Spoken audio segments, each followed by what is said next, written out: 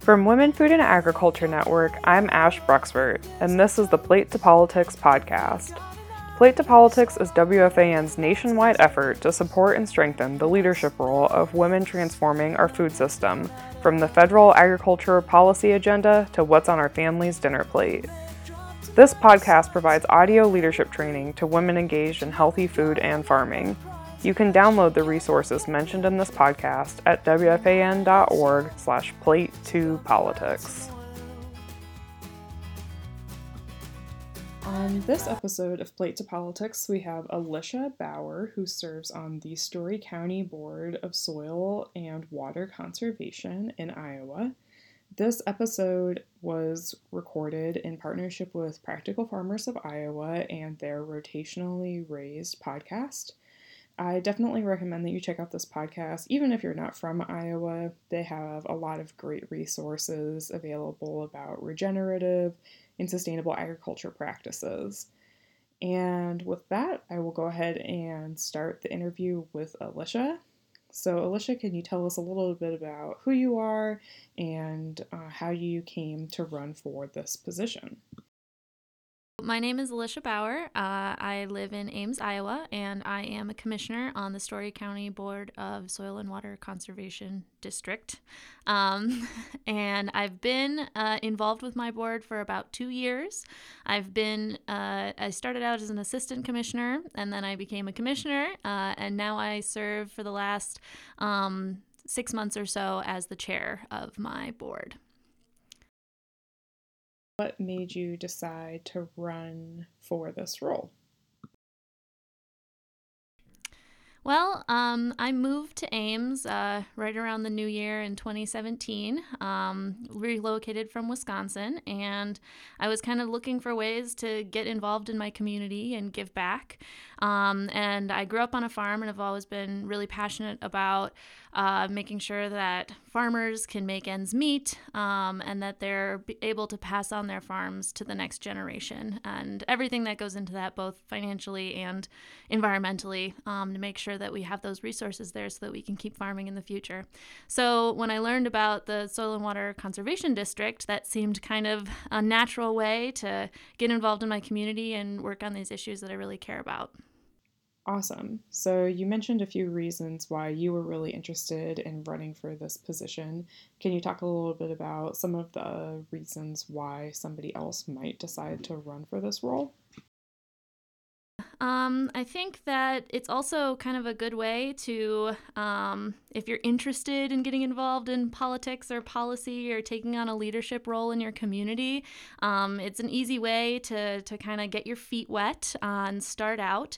You can also from there jump off and maybe get involved with a watershed management authority board, which often covers several counties, so a little bit more territory, or you could get involved with your county conservation board and more of those higher up positions like supervisors or the FSA county committees, which are actually, positions that are more like jobs where there's funding and salary and stuff.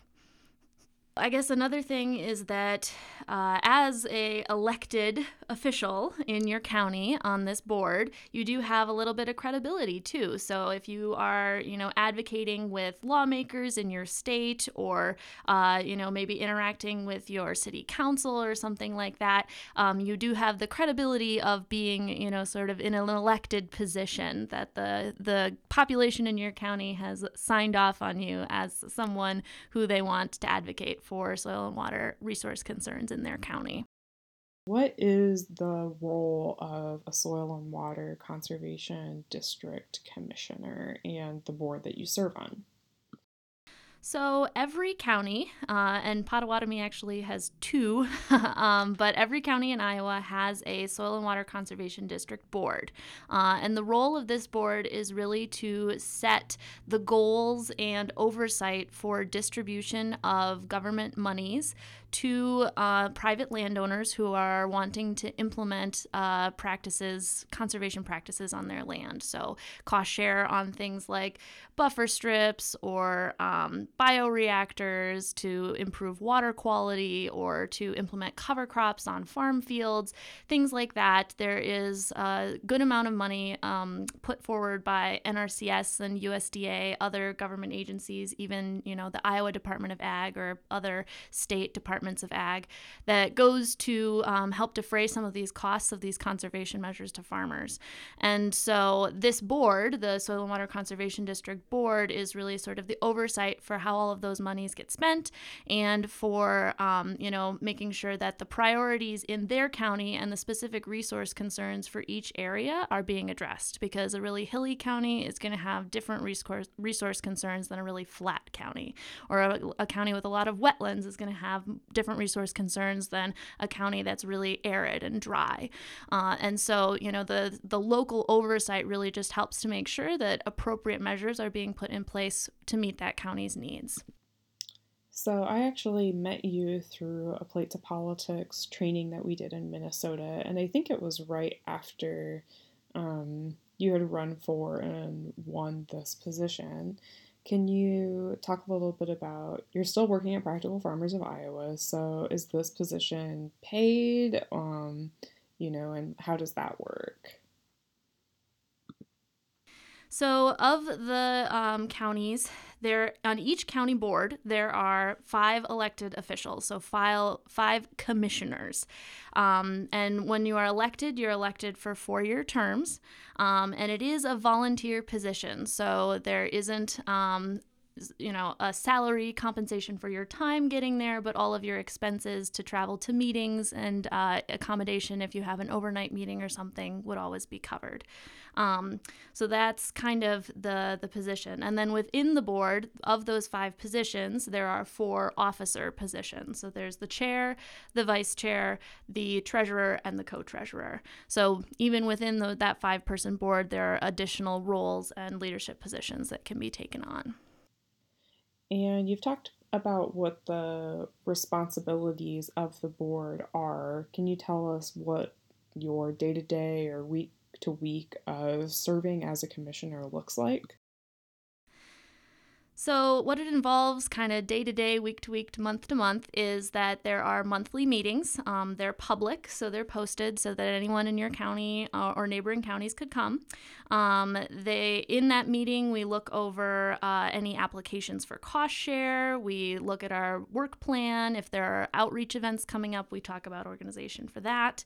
And then we create every year, we review and create an annual plan and work on our 5-year plan. And so we've kind of got these monthly meeting check-ins, some sort of outreach events like field days or something peppered throughout the year, and then our retreats to work on our annual and our 5-year plans. So time-wise, that's kind of the commitment there. But each county is a little different as to what they've got going on. Some counties have equipment like no-till drills that they rent out, and that performs, kind of a source of income for the county. And others, do tree sales to local, business people or students. Our county sponsors an educational program in elementary schools called Water Rocks for kids to learn more about water quality in the state.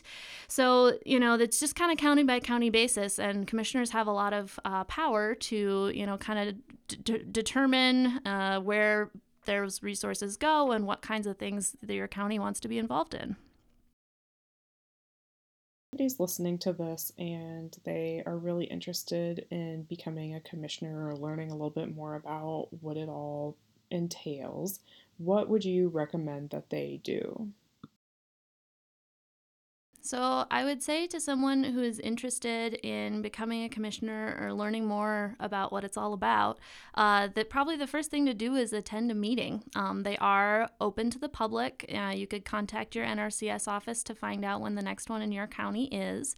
And just by attending, you get a sense for what's going on, kind of what the meetings are like, what the commitments are like. I personally went to a couple of meetings first, and then I put myself forward as a candidate for an assistant commissioner, which is a non-elected position. You're basically a volunteer on the board. You don't have any voting power, but you make a commitment to attend meetings and provide your input, and be an ambassador for conservation in your county. And then from there, that gives you a better taste of kind of the duties and what's going on. You can start to wrap your head around the alphabet soup of all the different government programs that are involved with conservation. And then my next step was that I stepped onto the board when one of our members moved out of the county, one of our commissioners moved out of the county. So oftentimes commissions are looking for new people to get involved. They're looking for fresh ideas and sort of new blood, so to speak.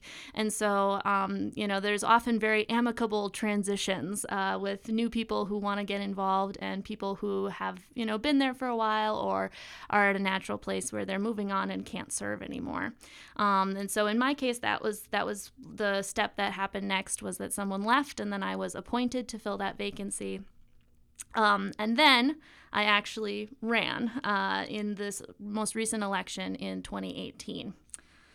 And so that was a new process for me. I had never run for an elected position before, so it was pretty new, but it was surprisingly not that difficult.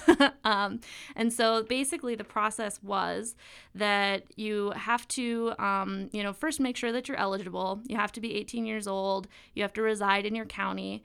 And this is one of the things that you might want to attend a meeting to know, is that you can only have 2 commissioners per township in your county. So if there are already 2 commissioners that reside in your township on your board, then you would have to run against one of them in order to claim a seat. So that would be something that you could attend a meeting to find that out before you undertook the process of getting the election paperwork started. So once you've kind of figured that all out and decided that you officially want to do it, you then have to do some paperwork. And that is basically, you have a form that says, I am running for Soil and Water Conservation District in my county, and you need 25 signatures of residents of your county on that form. I went out and got more than that, just in case there were people on there who didn't really reside in my county, or couldn't read the handwriting or something like that, so that you don't end up in a situation where you're out on a technicality. So I think I got like 40 signatures, even though I needed 25. And then that paperwork is due 69 days prior to the general election. So that's usually mid-August, late August. And what I did is I basically went through that whole process and said, I'm not going to plan on doing any campaigning until I know if anyone is running against me. And I got my paperwork turned in, and the official ballot was posted, and lo and behold, no one was running against me. So I didn't have to then take the next step of really campaigning. But had I had to do that, it would have been more things like, door knocking, turning up at events in my county and introducing myself. Maybe there were field days or other conservation-minded events that I would go to and put in a little plug for myself so people could recognize my name. So that would have been how I would have gone about campaigning had it been necessary in my case. But I think that I would venture to say that in the majority of cases for Soil and Water Conservation District boards, people do run unopposed. So it is a great way to kind of get involved in the electoral process within a pretty low pressure environment. Very cool. So what is some advice that you would give to a woman who is considering running for this role or considering running for office in general?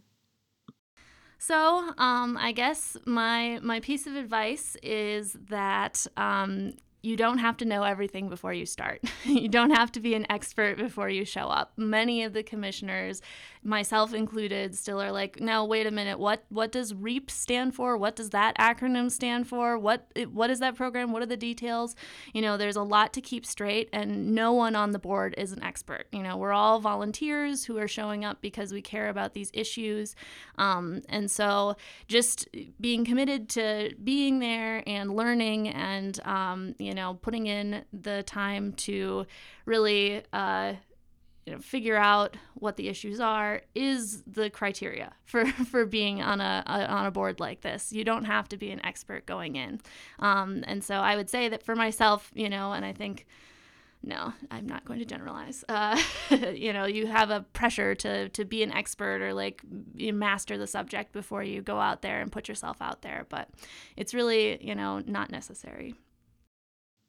Do you have a resource that you use to help you run for this position, or do you have a resource that you would recommend other people check out? It is a pretty dense process trying to figure out like what all the different boards are. There's a lot of different ways that, kind of county government works and local government and state government and lots of layers there, lots of alphabet soup. And so I think that one thing that really helped me to wrap my head around the process of how I would even go about becoming a Soil and Water District Commissioner was that my colleague Steve Carlson at PFI creates some great resources that are kind of like how to step 1, 2, 3 of signing up to be a commissioner or running for election or what is involved. And so because I work here, I had access to those resources. And so when I was starting to think about how I could get involved in my community and, work on these issues that I care about, I looked to those resources to kind of lay the groundwork.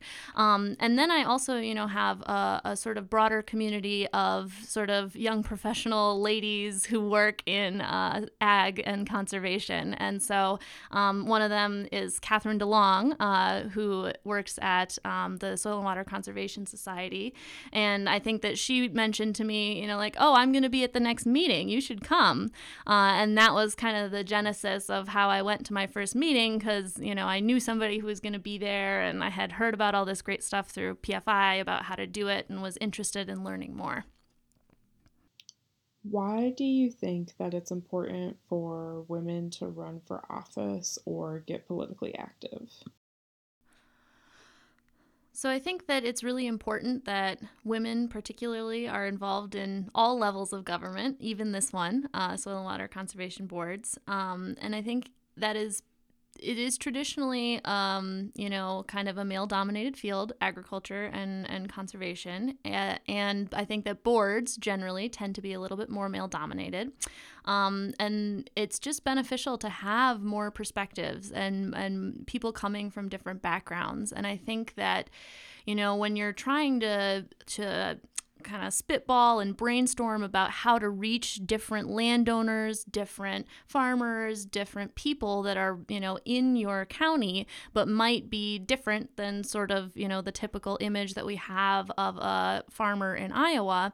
It's helpful to have people who are coming from different backgrounds to brainstorm about how to reach those populations. So one specific issue that we deal a lot with in Iowa is that a lot of land is farmed by non-owners. There is a lot of land that is owned by an old, usually widow woman who is then renting that land out to a tenant. And a lot of the time we need both of those people, the landowner and the tenant, in that conversation about conservation in order to get it out there on the landscape. And so if there are only men on the board, they may have some really great insights into how to reach that population of female landowners, but probably, some women who are in similar positions or have had similar experiences are going to have some really great ideas too about how to reach those populations. I love how you're talking about the power of bringing new and diverse perspectives to leadership tables. And I'm wondering if you can talk a little bit about other ways that you and your presence serving in this position has given space to voices that might not have been there otherwise. Yeah, another area of diversity that's often difficult for boards is sort of the age factor. There's often a lot of more mature adults involved in their soil and water conservation district. And so getting some young voices on the board, I think, is really energizing for them. I know that I'm probably junior to many of my commissioners by 15, 20 years. And I think that they find that it just brings a new energy and sort of different perspective to the table, and really kind of helps everybody keep their pep up a little bit. So I think that's, you shouldn't be discouraged from running for a position because of whatever, identity you have, whether it's being young or being a woman. All of those perspectives are valuable because we all need to work on conservation together.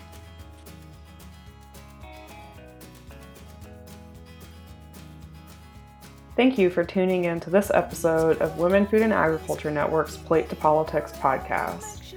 Our theme music is by Expendable Friend, and the song is Song for Reman. Thank you to our sponsor, Rachel's Network, for making this audio leadership training program available to the women in our network. We hope you'll tune in next time, and until then, please go to wfan.org/plate2politics for more resources.